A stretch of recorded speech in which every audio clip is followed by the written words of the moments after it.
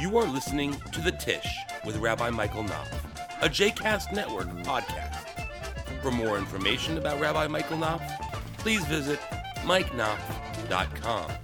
For more information about other JCast Network podcasts and blogs, please visit jcastnetwork.org. Good morning, everybody. Good morning. It's the next edition in our series of What's the Point of Judaism, going mitzvah by mitzvah and talking about the rationale for them, what human need they are seeking to address, what job they're trying to get done. We have a very sensitive subject today, which is Brit Milah, circumcision of male Jews on the 8th day of birth, is how the mitzvah ends up coming down, but it shows up in our parsha this week with Abraham circumcising himself, or being told by God to circumcise himself, and circumcising himself when he's at the age of, if I'm not mistaken, 99 or 90 or something like that. So that takes guts. And circumcising Ishmael, his son, his only son at the time, who was 13 at the time. But the mitzvah itself comes down to circumcise on the 8th day, and I think that in a sense that's a very practical consideration on two different levels. The first is that 8 days means that you are not old enough to really feel the pain of it, at least in after the immediate procedure is done. The babies forget very quickly and very easily, and from what I've seen and what I understand, it's not really the procedure isn't really all that painful for a baby. Most of the pain response seems to come by the exposure to coldness and things like that. So it's an interesting thing. But 8 days is in part, I think, for that reason. But why 8 days and not 1 day or 2 days or 4 days? I like the sense of the tradition that 8 days means that you are young enough that it's a relatively painless procedure, but old enough that it's not as risky a procedure. So 8 days is sort of right in that sweet spot. Yeah. I also think that the baby is bonded, at least with the mom, by that point, since I have two sons. I mean, like one of my sons had a really hard time learning how to nurse. It took him a few days. So I think it's not just that they're less vulnerable, but there's a relationship established. And so how does that help the baby? Because as soon as it's done, take the baby and nurse the baby. Good. And also the relationship provides strength, right? The baby was, in a sense, stronger in the womb, right? And is in a somewhat weaker position out of the womb. It's there's a theory of the fourth trimester, right? That the next 3 months really ought to be replicating the experience of the womb, because it was a traumatic thing for the baby to leave. And so a bond with the mother in that way is strengthening. I think you're right. So that, I think, is why 8 days, or some of the possible reasons for 8 days. That's not really the why of the mitzvah itself, though, which is an important question, especially today when the mitzvah seems to be under assault by, I think, well-meaning people for the most part. There are certainly some very anti-Semitic people who are making arguments against circumcision, but I think for the most part it's the people who are most taken with the movement against circumcision are fairly well-meaning people who don't want to hurt their children. And I think that's reasonable. And I think that the tradition knew that this is a painful, potentially painful procedure, certainly for adults, and a traumatic procedure, potentially traumatic procedure for the parents. So it certainly knew that and nevertheless commanded it. So I guess the two options is that the tradition is barbaric and is commanding something barbaric for the sake of barbarism, or the tradition has a real end that it's trying to accomplish, an understandable and rational end that it's trying to accomplish through the rite of circumcision that we are supposed to seek to understand. Not discounting the possibility that the first thing is true, I like to approach the tradition with charity first, with a charitable lens first, to see if there actually, if one looking at it l'kaf zechut, could find a meaningful rationale for the commandment. And indeed, I think for circumcision there are a good number of them. So I want to explore a few of them. We'll start with the Sefer HaChinuch, which has been our source text as a jumping off point, and then we'll talk about possibly a few others and hear your thoughts about it as well. So let's start in the second paragraph, the substance of the precept. You guys see where I am on page 85? Ve'inyan mitzvah zo in Hebrew, ve'inyan mitzvah zo, the substance of this mitzvah, hu shechotchin ha'orla hamechapa rosh agvia uporin krum rach shelamata mimena kedei shetitgale rosh ha'atara shebeoto ever. Okay, so the essence of the commandment is to cut away the foreskin covering the head of the membrum, and it uncovers the tender membrane beneath it so that the head of the corona in that organ should be revealed. I would draw you a diagram, but I imagine that you have a sense of the anatomy that I'm talking about. It's an interesting way he describes it, though. Yeah, I mean, if you ever actually, so when I was in rabbinical school, there was a point at which I wanted to learn to be a mohel. It seemed like a very profitable.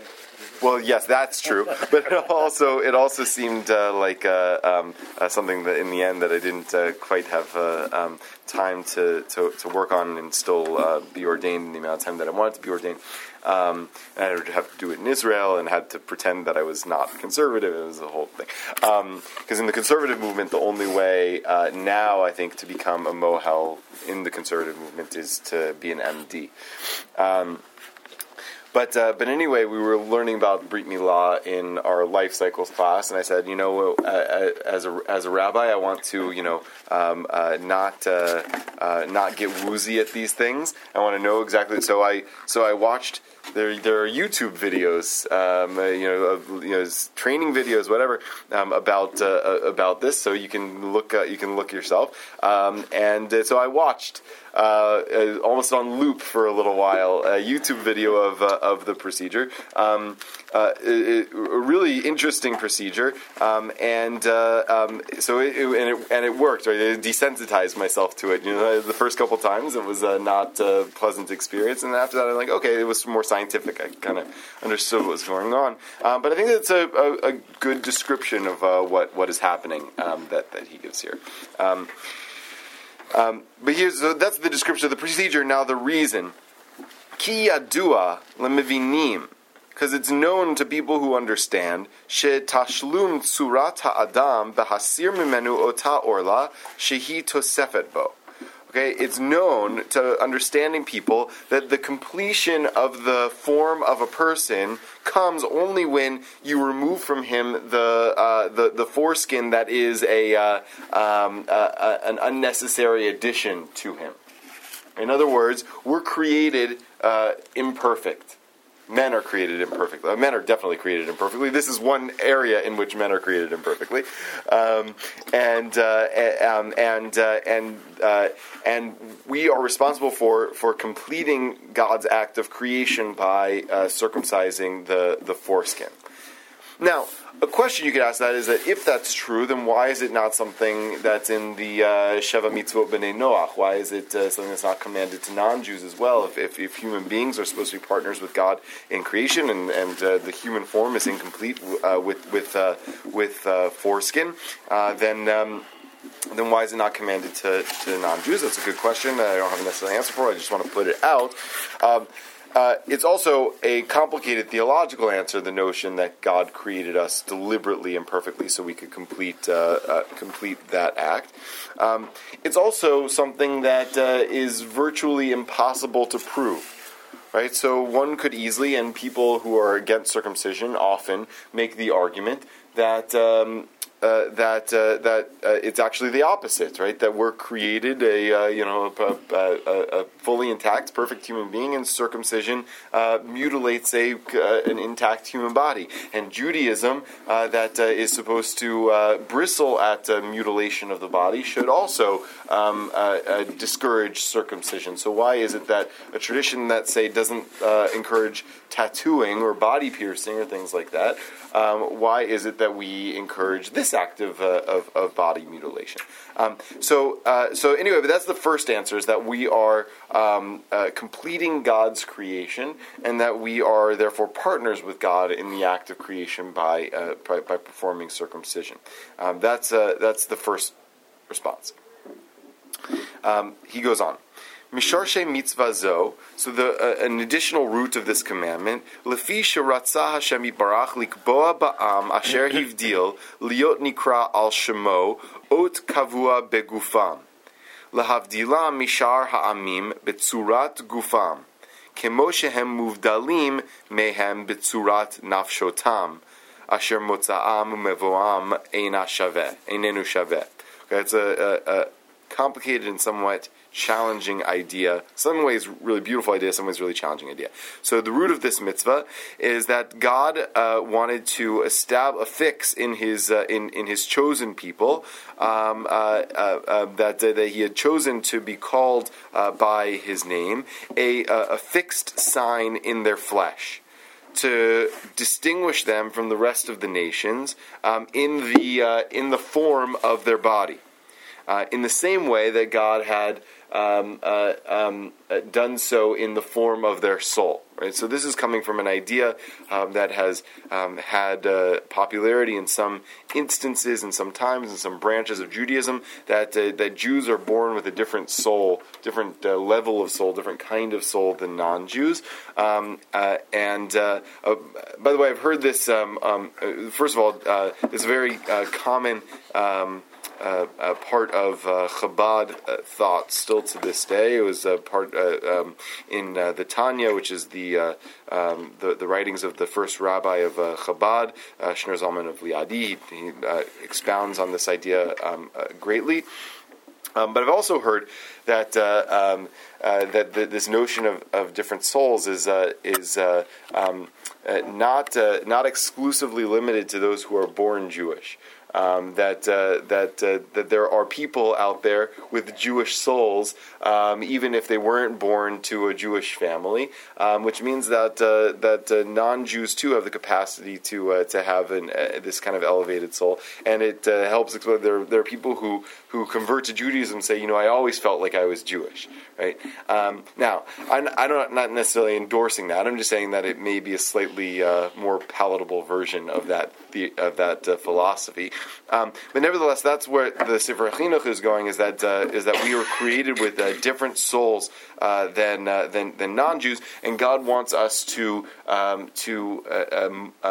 make our bodies therefore distinguishable in the same way that our souls are distinguishable from non-Jews. Muslims have circumcision. Muslims do have circumcision, but there were no Muslims at the time of the writing of the Bible, right? So Muslims, it's an interesting, I don't know a lot of the history of circumcision in Islam. Certainly it's related to their sense that Abraham is their ancestor as well, and Ishmael is their ancestor. The history of Islam is very much tied into an intimate knowledge of and affinity for and respect of Judaism that existed in the Arabian Peninsula in the 8th century. So it's not surprising then that circumcision in Islam would be in part a very conscious connection to Judaism. I don't know if it was practiced by indigenous Arabic cultures even before Judaism or coexisting with Judaism. It may have been a practice that existed in the ancient Near East in places aside from Canaan and the land of Israel and places like that. I don't know enough of the history of it. It certainly wasn't practiced in what we what's now sort of called the Gaza Strip, the Mediterranean coast of Israel, Philistia, right? The Philistines, according to the Torah at least, didn't practice circumcision, and Greek peoples that were their ancestors didn't practice circumcision, which is their great. Well, it depends on your definition of great. There are interesting stories in the Tanakh related to the lack of circumcision among the Philistines. There's a story of Saul wanting to lead toward David's death, and so he has him go and capture the foreskins of, I think, 100 Philistine soldiers, and miraculously he was able to do it. He was, he like snuck into the camp, got their foreskins, and then walked out of the camp, which I'm not sure how would have been physically possible. I guess that's the miracle of the story. SEALs there. With the Navy SEALs, right? He was SEAL Team 6. He was Saul Team 6. And anyway, okay, so that's the Sefer Chinuch's approach. Is the first notion is that circumcision is done to make Jewish bodies distinguishable from non-Jewish bodies in the same way that Jewish souls are distinguishable from non-Jewish souls. Just as they are in their motza'am mevoam in shaveh, their exiting and entering in the world, right? Their way of being in the world is also different, right? So Jews should be distinguished on those three levels: their souls, their bodies, and their deeds, right? And if you're not distinguished in all of those three ways of being, then there's no clear distinction between Jew and non-Jew. Okay, so that's the first theory. V'nikba hahevdel begulat hazahav lefi shehu siba lekiyum hamin. Okay, this is an important one. He connects it to that previous idea, but I think it can exist on its own. That this distinction is specifically engraved in the regenerative part of the body, the procreative part of the body. That it's the place where the species is repopulated, and I think that taking aside the making Jews different from non-Jews piece of this, the notion of a sign of the covenant made as part of our bodies is, I think, an important one, right? Not necessarily as a distinguishing factor for non-Jews, but as a perpetual reminder for ourselves of who we are.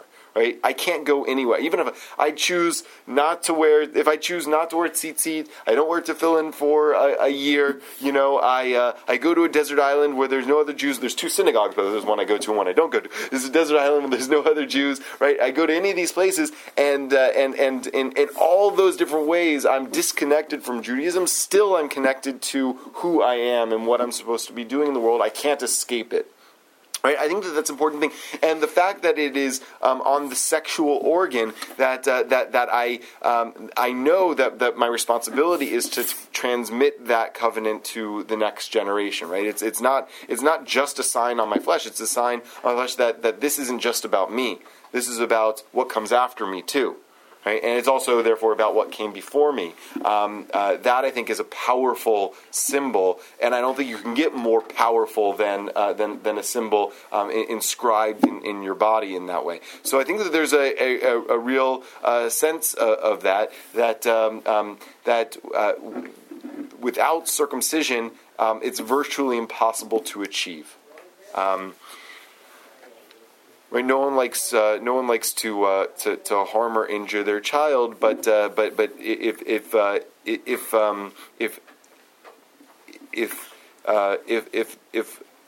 being and doing and continuing Jewish is an important value, then I think circumcision matches as an important value. V'ha'am hanivchar chafetz Hashem yibarach la'ashlim tichunato. Okay, and this is a slightly different idea, but related to what we saw above. That God, or that rather the chosen people, want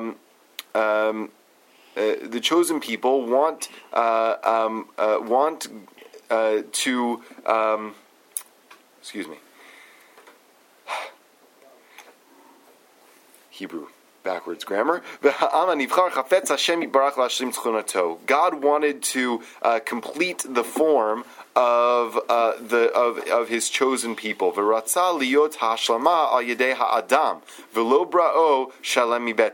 And God wanted this change to be affected by man and not to have been created by God.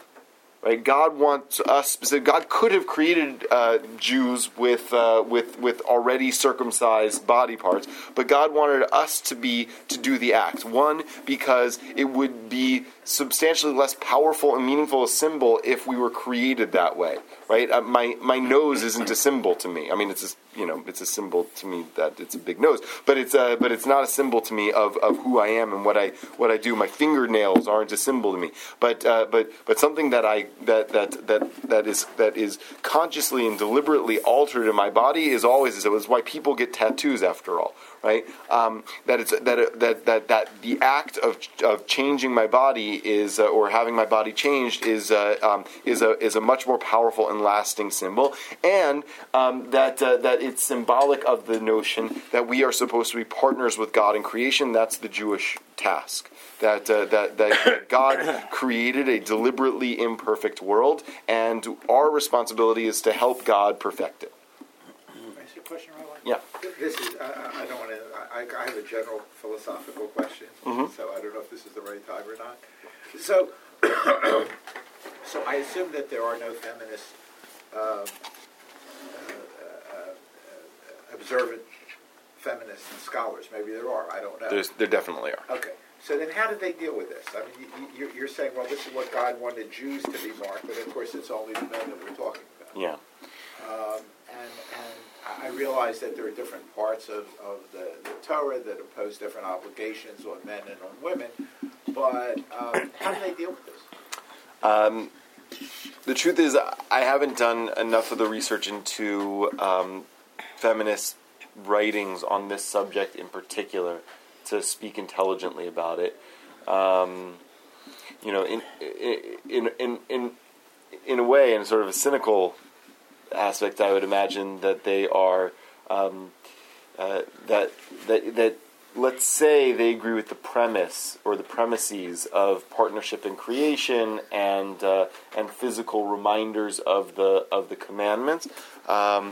Well, there's also, I think, a sense that that the Jewish tradition was fairly urbane and humane in limiting this right to boys. Right? It could have said we circumcise girls as well, but we all know that practice is horrifically brutal. Right? And so it could be that the Jewish tradition is here not being chauvinistic, but is instead being very consciously sensitive to that issue. I think that's one thing I want to point out about it. But there is. I mean, the Jewish tradition in its inception saw men as being the carriers and transmitters of Jewish lineage, right? And so therefore, it made sense for men to carry the symbol of the covenant and not women. That was changed in the Second Temple period when the rabbis shifted lineage to be matrilineal. But nevertheless, it still matters who the parent is. I don't know. Have you done much research on this, Rabbi? No, not research per se. I wouldn't call that research, but the argument that we usually encounter against that thinking is that women are born perfect while men are not. So it's kind of reversal thinking, like they don't need it because they are born perfect while men are not, and then men need it, women don't. also, I think that the modern response to your question is Brit Bat ceremony. Yeah. What is not here is the covenant piece. At least what we have read so far, is strictly the physical changes that need to be applied to a boy when he's born, but doesn't say anything about the covenant, which is how we differentiate today Brit Milah from circumcision. And the parallel that modern Judaism has established, and when I say modern, I say it with some hesitation, is the idea of the Simchat Bat, that the baby daughter also needs to be brought into the covenant. And I think that's where we kind of equalize. Yeah, I was going to say, even after the Second Temple period, women didn't have the legal authority to make any kind of contract, let alone the covenant. Right. So. Right. I got to be careful because this is recorded. It's going to be in cyberspace. But in part, this is an area in which I can imagine feminist scholars saying, like, you guys want that? Have that. This is not an area where we feel the need to strive for equality, right? I think what Rabbi Rosenwasser said is really important to keep in mind. There is there are equalized rituals in some ways in today's Jewish world, even though the female ritual doesn't involve any sort of physical procedure like this.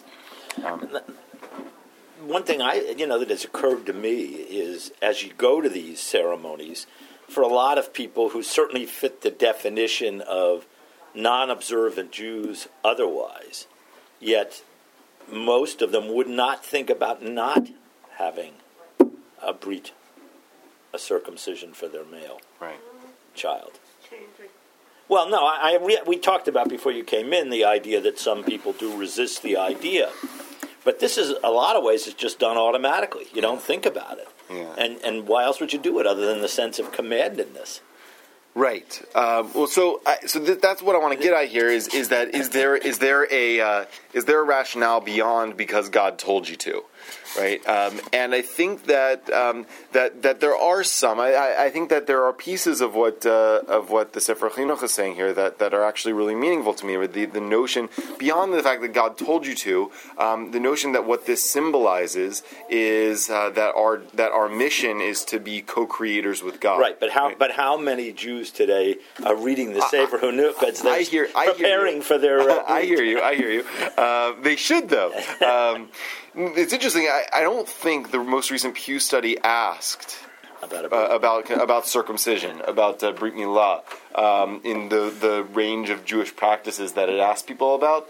It would have been interesting to see that data, to see how many Jews today, even ones who are Jewish but not religious, or Jewish of no religion, whether or not they are circumcising their kids too. My guess is that the numbers are dwindling, but I also guess that it's probably not that much.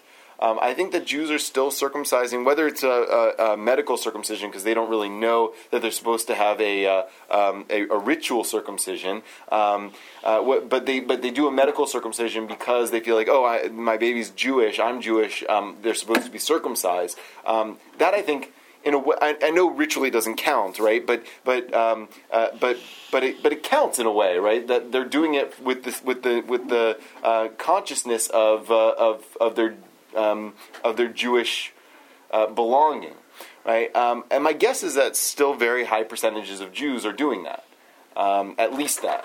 But there's so I want to share with you. Let's just finish the last sentence here, and I want to share with you something that a couple other takes on this. So lirmoz elav ki kasher tashlum tzurat gufo al yado ken biado lashlim tzurat nafsho behechsher peulotav. Right. So in the way that that a person is supposed to consciously act to perfect his physical form, he's also supposed to perfect his spiritual form through his deeds. Right. So we learn through doing this that what we do counts in the world. Right? Every little deed matters. Right? There's no insignificant act. right? And that we have responsibility. We weren't created perfect. We were created with potential, right? And it's up to us to fulfill that potential, right? And the act of circumcision is supposed to remind us that we are at birth unfulfilled potential. All right, so and I think, and that to me resonates very strongly. So I don't have a baby boy, so I can't tell you how it will feel when I do, God willing, one day, and then have to decide. I was very happy to have a baby girl and not have to have a Brit Milah. But there's So the Times of Israel has this section periodically called an ethical jam, where it has an ethical issue and it has people respond to it. And it had the question of circumcision. So the question was, my partner and I are both active members of the Jewish community, and we recently learned we are having a baby boy. As we contemplate a brit to welcome this newborn child into the Jewish community, we feel increasingly uncomfortable with the idea of circumcising our son because of the violent nature of this ritual. We both honor and respect Jewish tradition, but we don't want to subject our son to a non-medical procedure of this sort. However, we are wary of how our family, friends, and colleagues will react and how this decision might affect our son as he grows older and chooses to be an active member of the Jewish community. What do you recommend we do? So Rabbi Nina Beth Cardin says, as a mother and grandmother of sons, I hear you. There is a reason tradition had the mother of the baby sit in one room as the bris took place in another. One 18th century manuscript of Jewish women's prayers offers a moving recitation for the woman to say as she hands her child over to be circumcised. And yet hundreds of generations have chosen to participate in this ancient tradition that marks parents and child as indivisible members of the Jewish people. Our bodies are our spiritual canvas, a billboard of self of sorts. How we keep them, cover them, treat them, mind them, adorn them, reveals and reinforces our fundamental sense of self. In a society that increasingly molds and fashions bodies, from the decorative packaging of tattoos, piercings, Botox, facelifts, hair dyes, braces, tooth whiteners, and nail wraps, to the deep commitment of transgender procedures, the stories our bodies tell speak volumes. The act of bris itself is amazingly quick, just a fraction of a second. Yet its blessings and significance transcend a lifetime. The fact that you and your partner have chosen to be active members of the Jewish community and are thinking so deeply and deliberately about this issue leads me to believe that your son, too, is likely to be deeply committed to his Jewish roots, in which case, as he matures, the bris you give him truly becomes a gift. Should he grow, however, not to care about his Judaism, the bris you give him becomes inconsequential, though potentially medically beneficial, since this is contested, we can ignore it for now. In either case, his work is done. I'll add to that last piece, if he chooses not to care about Judaism, the bris you give him becomes inconsequential. That's true, but it also holds open the possibility that should he choose to care about his Judaism more at one other point down the road, then it all of a sudden becomes consequential again. Right? And it's not something that you want a 45-year-old who is rediscovering Judaism to then say to himself, well, to really take this seriously, I got to get myself circumcised. It'd be better to have it done for him at 8 days, right? But if your son grows and deepens his commitment to Judaism without a bris, he will be faced with the decision to undergo, she already says it. But if your son grows and deepens his commitment to Judaism without a bris, he will be faced with the decision to undergo a procedure much more emotionally, physically, and financially fraught than the bris of an infant. A bris is hard, it is emotional, but it is absolutely worth it. That's what Nina Beth Cardin says. And Rabbi Brad Hirschfield says the following. Mazel Tov and B'sha'a Tova. Whatever you decide in terms of circumcision, this is a wonderful moment and deserves celebration. Despite being an unapologetic supporter of Brit Milah, I believe your concerns, shared by increasing numbers of people, demand serious attention. In fact, it is especially important for those of us who support this ritual to be sensitive to the very real and deeply Jewish sensibilities which animate your reservations. After all, who wants to cause their kid pain? Who wants to make such an irrevocable decision for their child, especially so soon after they're born? These are questions that arise often from precisely the kind of values we celebrate as Jews and as parents. Also, let's be clear. Whatever you decide, your child will be Jewish. Brit Milah is not an initiation ceremony. Right? That's a really important one, right? A child with a Jewish male without a bris is a Jew, fully a Jew. It is, however, the most ancient, embodied, and recognized tradition we have that marks men's participation in the community that you care so deeply about being a part of. You are right. Circumcision is a big deal. Like much of life, there is some unavoidable pain, the offer of genuine comfort, and the care and love of surrounding friends and family. And also like life, it's a package deal, in which it may be impossible to jettison the tough stuff without losing much of the power of the good stuff. Perhaps that is one of the lessons of Brit Milah. I actually might argue that I think that what he just described may be the lesson of Brit Milah. Why do we do Brit Milah? It's specifically because it's a painful experience. It's a controlled painful experience. It's a painful experience done in the context of comfort and family and friends, and it's a reminder that life is about pleasure and life is about joy, and you can't have one without the other, and that life involves pain, and pain can always be experienced in a controlled context if we allow ourselves to experience it that way. Right, so I think that actually he sort of puts this as an aside as one of the lessons.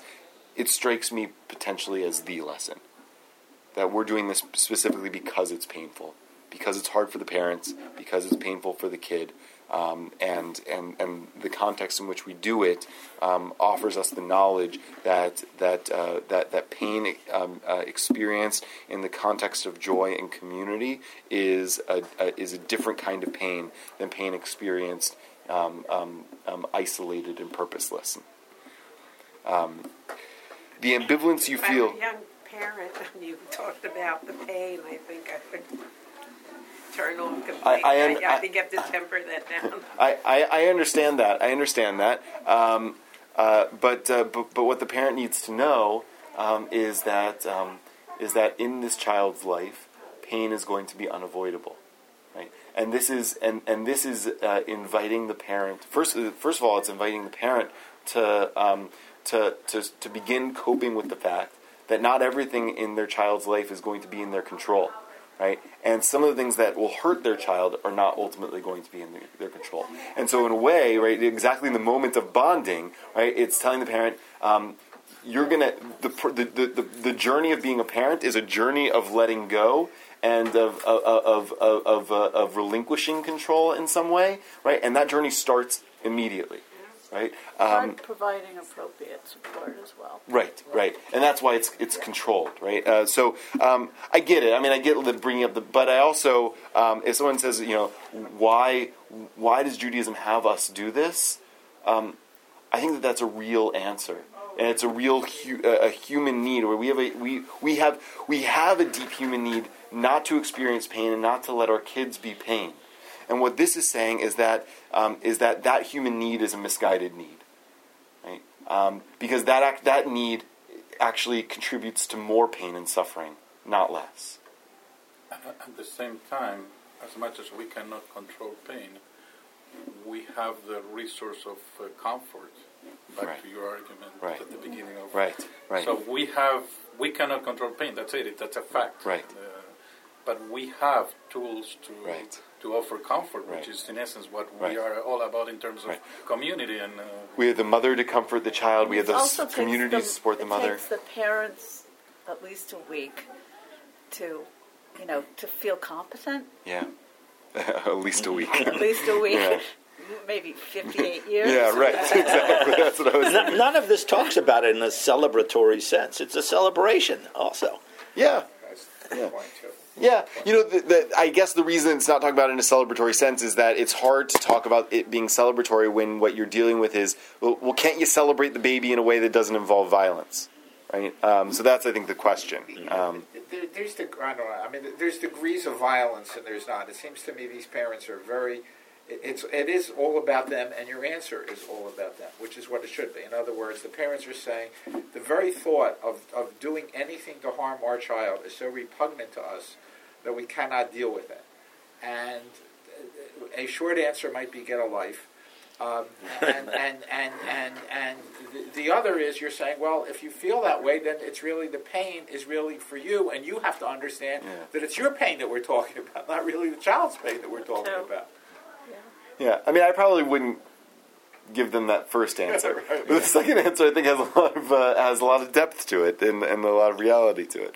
So let's just finish what Rabbi Hirschfeld said. The ambivalence you feel is proportional to the power of this ritual, and perhaps the greatest argument in favor of performing it. You appreciate the power of the act and all the ways it signals participation in the tradition you love. My advice is that you trust your intuition regarding the power of circumcision, and that you and your son experience the unique power that comes from doing it. Your thoughts? Additional thoughts? I come from a culture where circumcision was a mutilation and a way to kill your... There is a whole theory from an Argentinian psychiatrist about filicide, that it's a way to... The parents tend to kill their offspring, and circumcision is one of them. I don't subscribe to that theory, but I'm telling you, I grew in an environment where that was very prevalent. But I think there's a counter theory where through circumcision, the child or the young boy will identify with his father, which otherwise will not have that element of, like, why am I different from my father if you decide not to do circumcision, which I think is also powerful. Mm-hmm. Yeah, I mean, there's something. I don't want to go too deep into the first part of what you said, but because I think that if you delved into the psychodynamics of it, there's a in the same way that every that Freud says, every son wants to kill his father and marry his mother. The flip is also a piece of the psychodrama that's going on for the father. It's reflected in the Abraham story, I think, of the binding of Isaac, and so it could be that circumcision plays into that. That it's not, that it's actually what it's trying to fight against is it's trying to remind, like, see how you feel when your son is even hurt a little bit. Right? Now think of the psychology you're wrestling with that says you want your son to be hurt a lot. Right? So I think there may be something there in what's in your culture. Yeah. I was going to say that I've read in Jewish commentary that ritual circumcision was prevalent in the Near East as a rite of passage, and it was done to teenage boys, and that, I mean, I've read an essay that, I don't remember who wrote it, but that by doing it at 8 days, it was a way to humanize. Yeah. Yeah, it's amazing to be in a Muslim country and see them parading around this kid in his white robe. So I didn't know that they do it. They do it at 13. They don't necessarily do it at 13. They have to do it up by the age of 13. By the age of 13. So they're parading around this kid. He's got his white outfit and a cape, and they're taking him to all the places. I know, they do up to the age of 13. They have to do it by the age of...